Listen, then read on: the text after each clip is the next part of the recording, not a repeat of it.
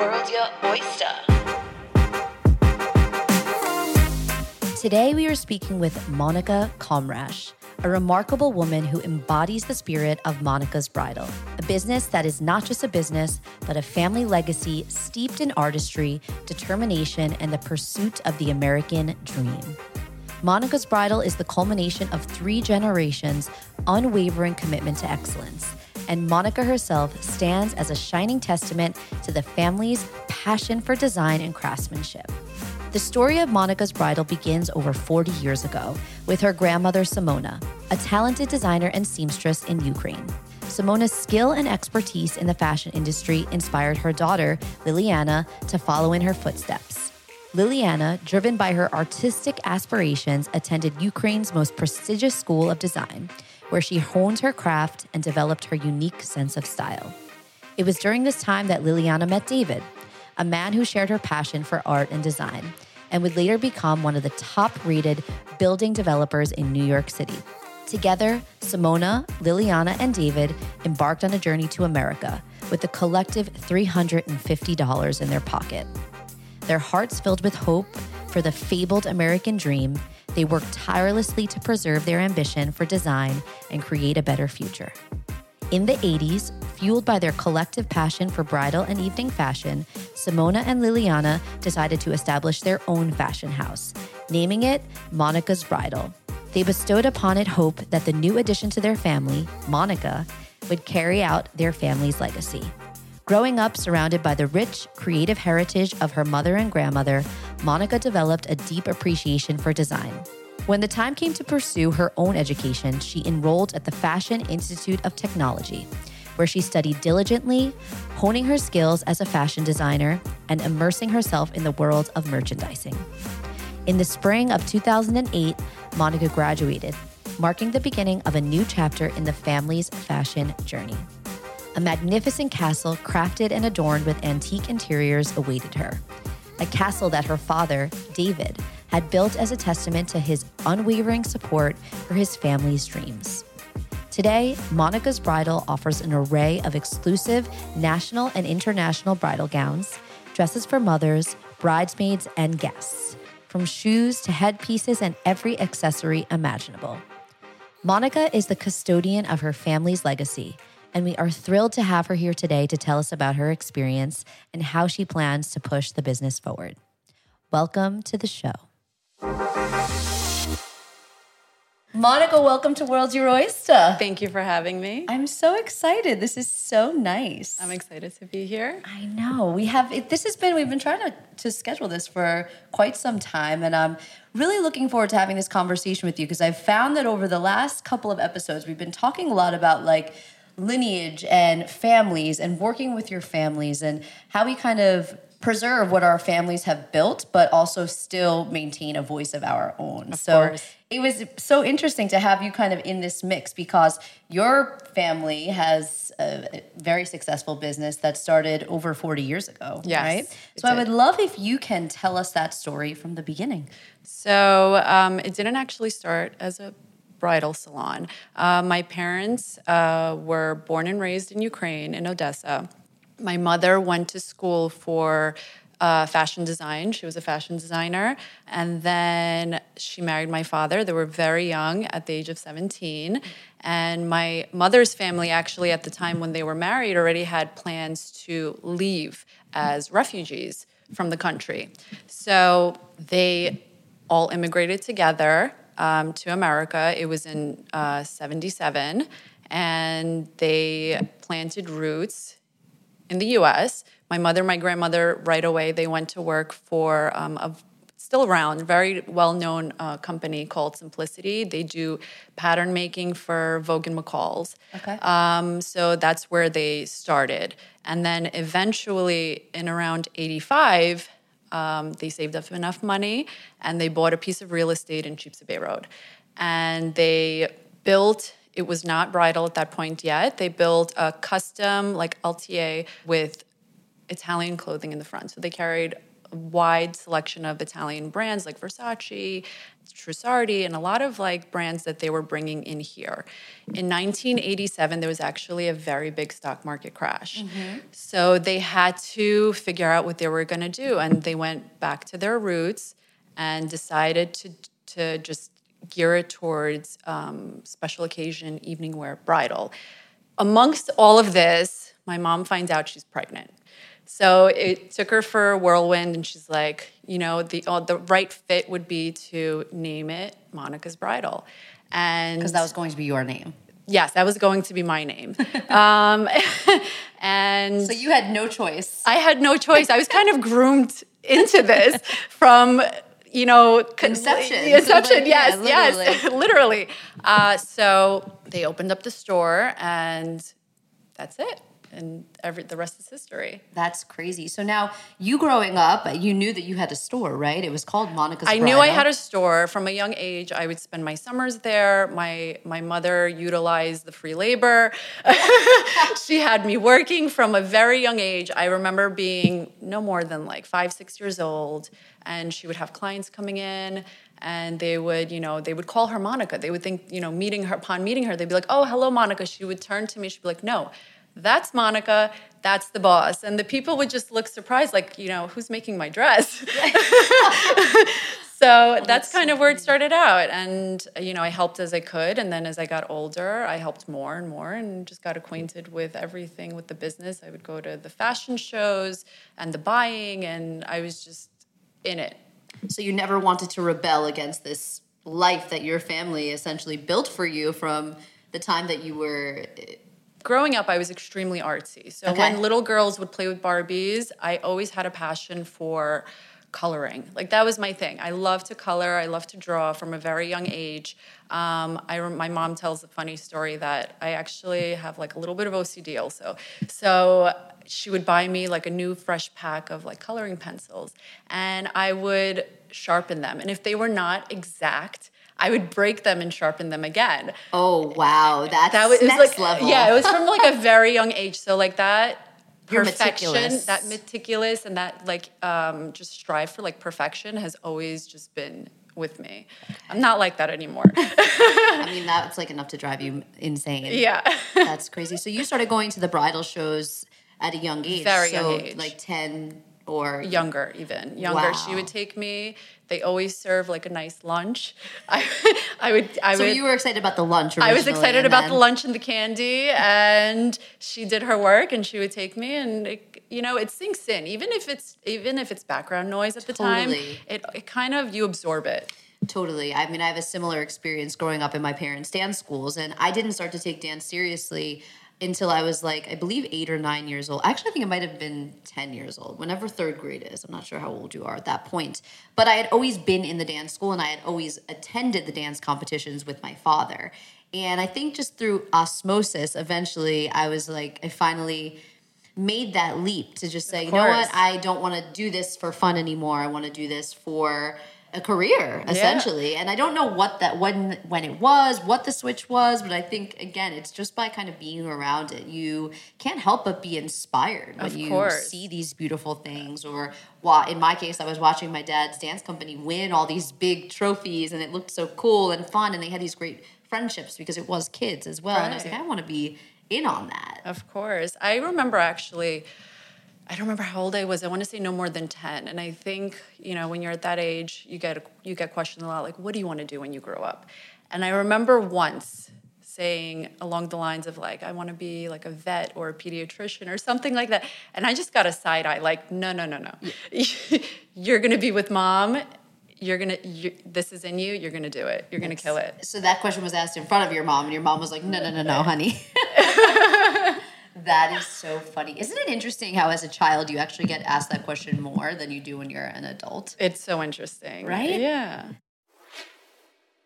How would you define your style as opposed to the style of, say, your mother or your grandmother? So I think that my style is a little more refined and it's a little more simple and elegant versus my mother is very shiny. Like she gravitates towards the sparkle and the glitz. And in that sense, we work very well together because there's so many different clients and so many different aesthetics. She loves that stuff. And I'm more about the structure and the shapes and things like that. Well, your training is also a bit more recent. Do you take any type of fashion classes while you're in high school, or you're working? So my parents really groomed just and nurtured the talent. They saw a talent. They knew that, I love to draw, whether it was design or, realistic art. They saw that there was a talent there. For middle school, I applied to a specialized middle school with talent. They did lots of talents, but they had an art talent, and I went for that. And then for high school, I went to a specialized high school that had a fashion design program that helped you create your portfolios and just geared you in the right path to apply to different fashion schools. So I did that. I ended up going to the Fashion Institute of Technology, and I graduated with a fashion design minor and majored in marketing. Mm-hmm. No. Merchandising. Merchandising, sorry. We went to there at the same time. We didn't know each other. But Merchandising, I'm sorry. There's so many words tossed around. That one was called FMM, right? Yes. Fashion Merchandising Management? Yes. Fashion FMM. Yes, FMM. I'll never forget that. Oh my gosh, those were the days at FIT. Yes. But now, if you want to talk a little bit about your experience, because there's a lot of people that watch this show that actually are in college. And I think that, and I know myself too, when I was in college, I didn't really know what I wanted to do with my life. I actually majored in advertising, marketing, communications. I haven't used my degree a single day of my life. I mean, I guess a little bit. I'm in sales. But, I think somebody like you who has this strong foundation of a passion career, but your family already had the businesses. So you, I think, before you even got to the school, knew what that end goal was for you. I did. My parents, there was one ultimatum for them. For you to work with us, we need a diploma. That was it. Because they wanted to know that there was stability at the end of the day. Mm-hmm. If something were to happen, that I would have a diploma. And for them, being immigrants, that was something that was very important. You need your education. So if I had a fallback plan, so whether it be a piece of paper or something else, I was able to use it if it wasn't for them. I think that if you are creative and if you have a talent, my personal opinion is that the school is, it's just school. You can do whatever your heart desires if you have a passion, and you can, follow through with your dreams, and you don't necessarily need to go to school or something as specialized as that. So I was telling you earlier that being in the fashion design program, it was great, but we had 2 semesters of sewing. Not having the foundation, I would come home so late at night, take the train home back to Brooklyn, because that's where I'm from. And I would, open up shop with my mom at 9 or 10 o'clock at night and take personal lessons from her. And, if we had a project you need to sew or you need to make something, I would kind of be clueless, because in 2 semesters we had 2 sewing classes. It was, a blouse, and the second semester was a jacket. But you had to make pants, you had to make skirts, you had to make other things, and we weren't really taught this. So you didn't know how to sew when you went into school? I knew how to sew. I was not great at sewing, but I had some kind of foundation, some skills of sewing. But going into school, being a student not sewing, I think that's a recipe for disaster. A lot of students were self-taught. I actually had a student within the last 5 years who would pay us to create their samples for school, because they're not really taught to sew there.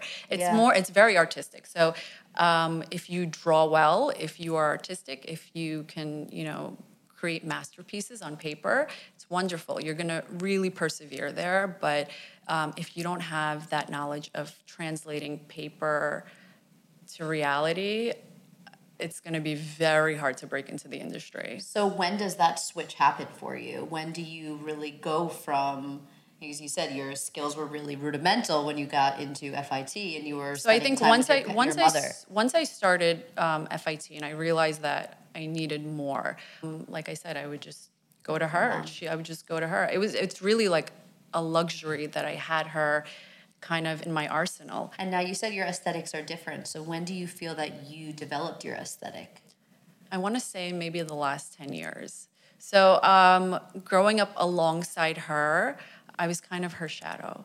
And everything that she loved, I loved. So she was, she was my role model. She was my mentor. So what she loved, I thought was fantastic. And then I started branching out. And I was like, this may not be the only thing. And we actually had, like, during the buying process, sometimes we would have like little arguments where I would be like, this is going to be great. Like, we should order this, because we carry designers as well. We do a lot of custom. Okay. We do custom. So our main business is custom, but we do still carry designers. And during the buying process, I would say, this is fantastic. I love it. And she would look at it and she would be like, it's a nightgown. Like, what are you looking at? Like, it would just be nothing. And I'm like, let's just try it. We have to try it. Like, if we don't do it, we don't know. And she would fight me on it. And then it would sell. We would buy it and it would be like the best sellers. So how long did it take for her to start to trust you? She always trusted me, but it's like that mom-daughter dynamic. It's like, I know what's best for you. It still plays a big role in business. It's very hard to work with family in that sense. There's a lot of chiefs and no Indians. That's so funny. But I think off the bat, I think she trusted me, and if we made a mistake, then we fixed it next season. It wasn't a big deal. Well, that's great. How involved is your mom still to this day? Very involved. Okay. So she's still designing, full-time, still buying. Yes. We're doing everything together. Hey, my pearls. Since you're listening to this show, I would assume that you are into all things self-betterment. And what is better than being healthy? Which is why we've partnered with eFunctional. eFunctional is an online healthcare marketplace designed to meet the needs of today's busy and health-conscious consumers. With eFunctional, you gain access to fully certified, state-of-the-art laboratories right from your own home. Their partnership with top-notch laboratories allow them to offer a wide range of at-home laboratory tests, from wellness and sexual health to food sensitivities and more. eFunctional is your trusted partner for accessible, accurate, and affordable healthcare testing. Visit their website at www.efunctional.com for more information and use our code OYSTA20, that's OYSTA 20, for 20% off at checkout. And now you have no excuse to get your diagnostics on. You'll thank us later. So how do you go about all of your processes? So you have somebody that comes into the store, they are not doing a custom gown, they want to buy something off of the rack from you. How do you assure that their experience is completely tailored to what they're looking for that event? A customer that comes in who is not buying custom dress, they are working with the sales associates. So we have a staff of sales associates, and they're going to go through the process, whether they want an A-line dress, a mermaid dress, a ball gown, and they're just going to go through it. They're going to pick dresses that they like. They're going to try it on, and they're going to settle on a dress. And at which point I come in, and it's either they love everything about it or they want to tweak it. Yeah, take a sleeve off. And that's where we get creative with the process. So we do alterations, and then if they want to do any add-ons, which makes it unique to the bride themselves. So even if it's an off-the-rack gown or it's ordered, but the silhouette and the shape and the design is standard, they can always make it their own. Yeah. Now, how many custom dresses are you typically working on at any given moment? Oh, a lot. A lot. A lot. So it can be, 20, 50, 30. It's a lot, especially summer, because it's wedding season and now is wedding time. So now everything is coming together. Most of the orders, which people don't really know. So in bridal, you need at least like 6 to 9 months to order a gown if it's not being made. And if it's not being made. So I'm going to come back to another story. Yeah. So if it's not being made, if it's a designer gown, usually the lead time on those things is, I want to say, average 9 months. 6 months on the shorter end. Yep. If they have it in stock, it's much quicker. Why is that, by the way? I always wondered that. I think supply. No, it's not. It has nothing to do with supply. Nobody wants to stock them. Because they take up so much space. You need a warehouse. A lot of these companies, they have like a landing site in the States, whether it be in New York or Texas or California or whatnot. And it's an office, and they're taking orders. When they get the order, they send those orders in bulk wherever that dress is being produced, whether it's in Europe or Asia or whatnot. So I think that nobody wants to stock these pieces. I think that's what it is. 6 to 9 months, don't forget it. Yes. Go get your dresses. So they typically order a dress in the winter, or should order a dress in the winter if you're having a summer wedding, to make sure that there's enough time to do everything and alterations and any type of modifications that are needed. And the way that the bridal calendar works, you'll be wearing, like, if you're someone that's concerned with seasons or whatever, you'll be wearing the right year, right season. Yes, but I don't think bridal changes as much as ready to wear. Right. So it's pretty much stays consistent. The styles change a little bit here and there, but it's What is your favorite type of dress? I think I'm a very strong believer, but you know what? I think the venue really dictates the dress. That's interesting. Yes. So you don't think that the bride dictates that, like the bride and her vibe? I mean, I've had brides who do beach weddings and wear ball gowns, but to me, I don't think that that's fitting. Yeah. But listen, you live it up, do whatever makes your heart sing, you know? But for me, I think the vibe and the venue really dictates the wedding and the dress. And I think the dress is really the focal point of the wedding. 100%. Well, that and the destination, if it's somewhere. Yes. So walk me through the process of what it's like to get a custom bridal dress made. The custom bride is usually, or evening wear, anything custom is usually the client who has scoured the internet and every store possible and cannot find something that they love, whether it be a style that they love, something that fits their body, or even just what they're looking for. It could even be down to like a color. It could be absolutely anything, and they come to us. Some people will say, I love this top. This fits me really well. We'll have a picture, or off the internet or not. I love this skirt. I can't find something together. Can you make me something, better, but put it together? And that's kind of where it starts. And then other people they love it because they love the fact that it's tailored to them, and it always looks better when something is made for you. Mm-hmm. It fits them proportionally, and that's kind of the customer that comes to do. And you bring them through a full sketch process. It's a full sketch process. We have all the fabrics, so it goes from infancy to birth. We do it along the line. So we're sketching it out. We select the fabric together. We select the style together. Once it's approved, then we will go ahead and order all of the supplies, and we start putting it together. And you're physically sewing these, or yes. You have yes and no. So sometimes yes, and sometimes I have seamstresses that will work on the dresses as well. Right. So we have a first fitting. Any type of changes are usually decided then. Mm-hmm. It goes back into production. It gets a second round of fittings, and then usually it takes about 3 fittings for the final fitting. Only 3? Yeah. I mean, sometimes if you're changing things along the way, you'll have more. Right. But if you stay on course and it's like, this is what I want, make it for me. And it's usually about 3 fittings. It's actually the same for a regular dress, too. Like, I think I went 3 times for alterations. Yeah. Do you become emotionally invested into some of these dresses? I do. I really I love the back end story.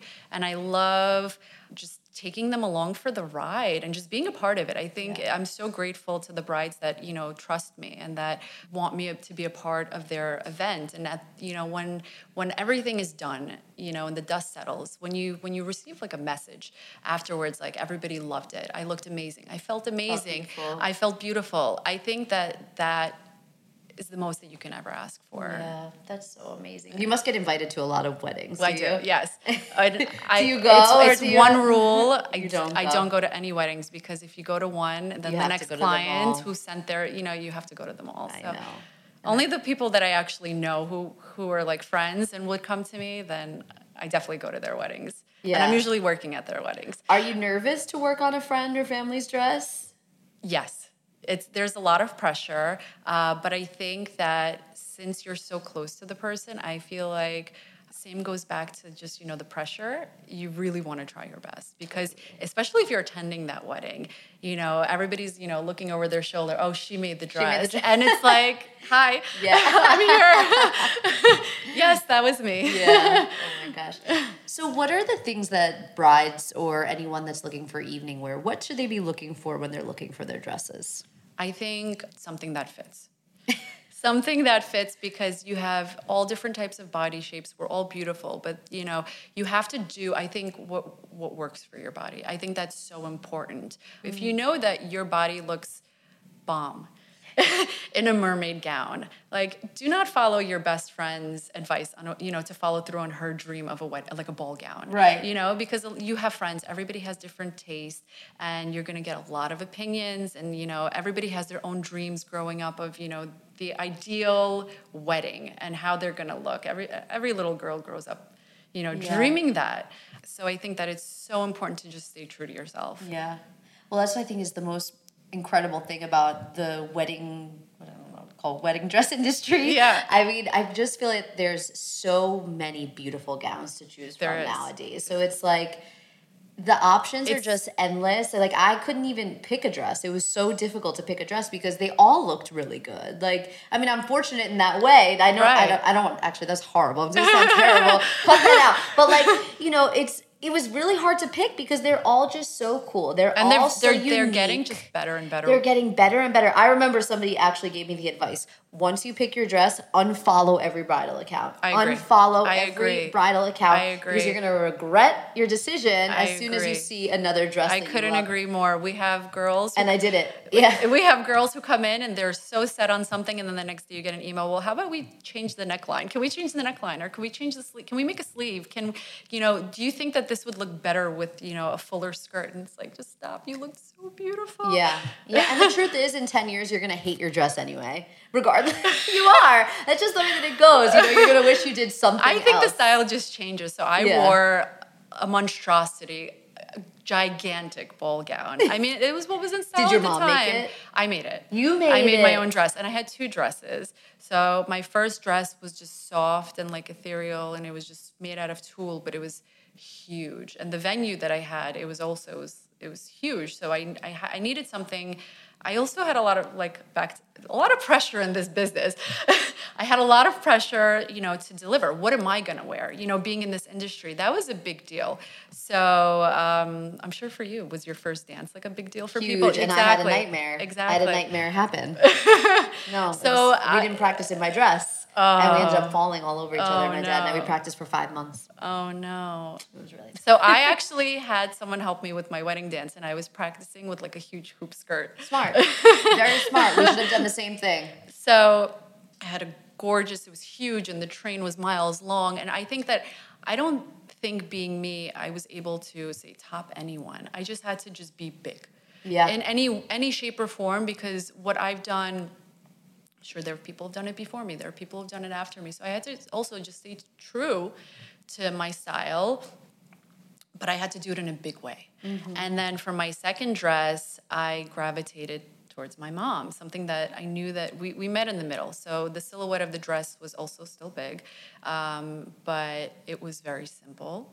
And I spent almost a year doing like an ombre Swarovski, like situation where it was just like bedazzled from like head to toe. And we planned that I would change right before my first dance with my father, and the lights would just be shining on me. And I walked in and I was just the disco ball, and it was like the room stopped and you could hear like a pin drop, and it was just like all eyes on me. It was the most incredible feeling, to be honest, but it was very cool. It was very cool. Oh my God, I could only imagine. Being the client. Yeah, right? Yeah. I would love to see that dress, by the way. It had to have been spectacular. Where did you get married? I got married at the Crystal Plaza in Livingston. Okay, I know it. I've seen that. Yeah. That venue is very grand. It's beautiful. I was trying to find a venue with an outdoor ceremony. That was my goal. Like I envisioned getting married outside. And the day of our wedding, we woke up to a tornado and a downpour. And my dreams were crushed. And all of my flowers and everything were set up outside. Everything was outside. And I remember extending cocktail hour for another hour and a half because they're like, okay, if the rain stops, we promise. They were excellent. Like, I loved the venue, and their hospitality was just excellent.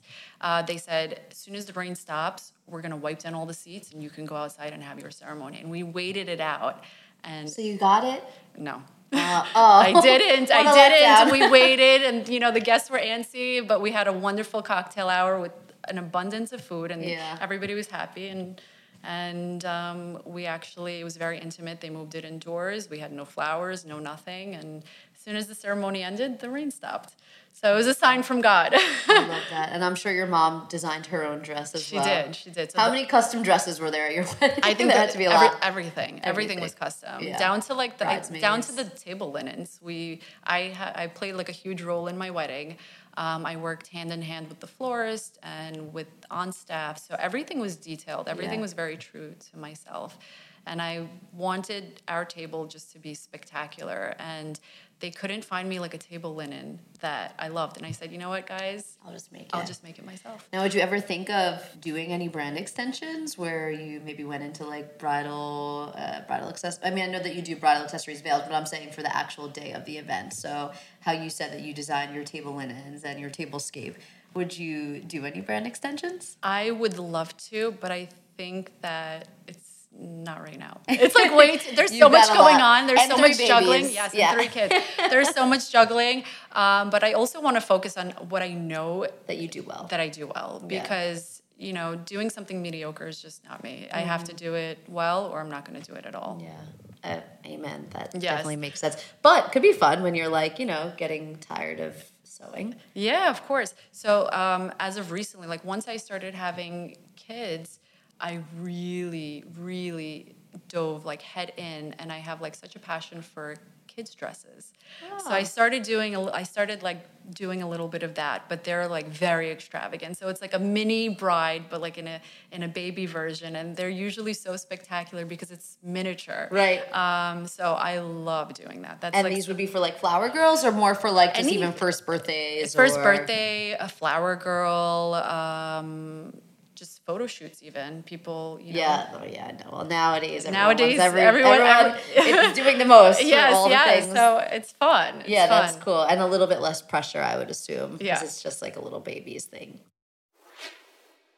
Now, being that you're the custodian, really, of your family's legacy, how does that make you feel? Do you feel any pressure, and how do you hold on to their legacy while still creating a voice and a style and a uniqueness of your own? The way that I look at it, even now for my own kids, if you do well, you want your children to do better. So that's the end goal. So as good as you are, your children have to be better than you. And I think that really puts an emphasis on one day I will take over. And I love working with my mom.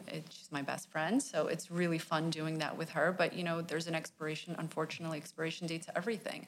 So doing it on my own, there is a lot of pressure, and I have to just keep up. It's you're kind of in a hamster wheel. You have to keep up. You have to do better. You have to try harder.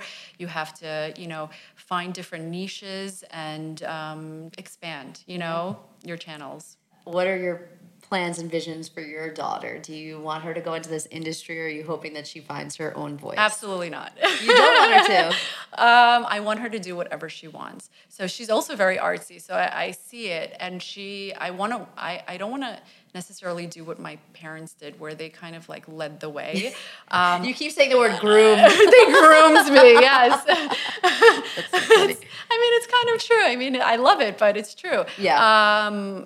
They nurture the talent, but with her, I want that day to come where she comes to me and she says, "Mommy, I want to do what you do." Right. Or if she comes to me and says one day, like, "Mommy, I want to be a dancer," or I want to be a singer, or I want to be a doctor, or I want to be a lawyer, whatever she wants, I will help her and, find the resources for whatever she needs and wants to just make her happy. Because I think it's so important, where my grandma actually would say this, where the best thing in life is when you run to work with joy. but then you run home with even more joy.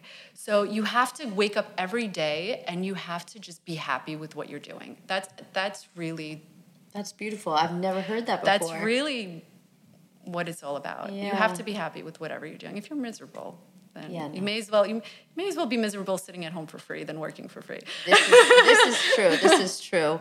Well, thank you so much for sharing that story. And what are you looking forward to for your business?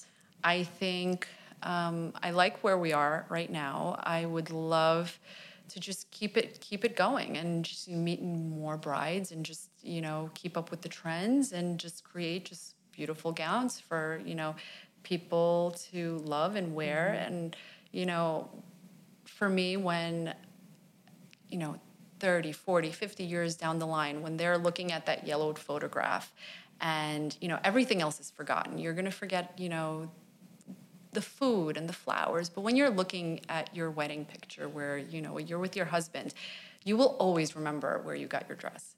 Always. And I think that is where I a piece of me is with a piece of them. Yeah. So I love that. That's so beautiful. Yeah, you're a part of so many people's, the first step of their new lives. And it's so important. And it's so nice that you take that so seriously because I guess I never really thought of it from the perspective of the person that works with the client in that way. Yeah. But it is such an important and transformational point of everybody's lives. So the fact that you take it so seriously is so special. Thank you. Yeah, no, of course.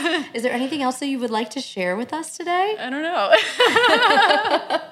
Well, no, this has been such a pleasure. Before we go, though, I have to do my quick fire with you. Okay, let's do it. What are the 3 things you think about most every single day?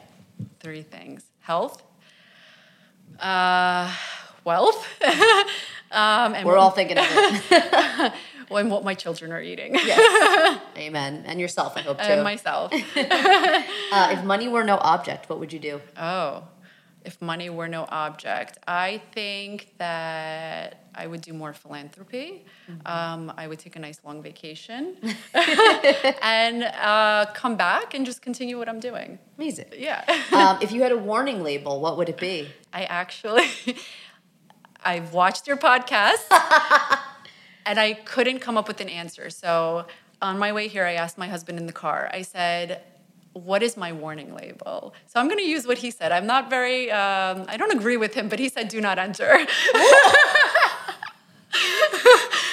That's a good one. I said, okay. I don't know in what way he meant. I don't know. But in all ways, I like it. We're going to go with it. I like it. That's pretty funny. And my last and final question. How do you take your oysters? Raw. Oh my God. Do not enter it. She likes it raw. Okay. On that note, well, thank you so much for sharing your story. Thank you for having me. We wish you continued success. Thank you. Everybody, please be sure to follow Bridal on Instagram. Are you on TikTok or any of the other? I'm not yet. Okay, well, she's going to get on TikTok. Yes, get on TikTok, I got to girl. get on TikTok. And we'll see you soon. Bye. Thanks for listening to World's Your Oyster. If you love what you're listening to, be sure to like, rate, and review this episode wherever you listen to your podcast. And follow us on Instagram at World's Your Oyster. And share this episode with a friend. We'd really appreciate it. Bye-bye.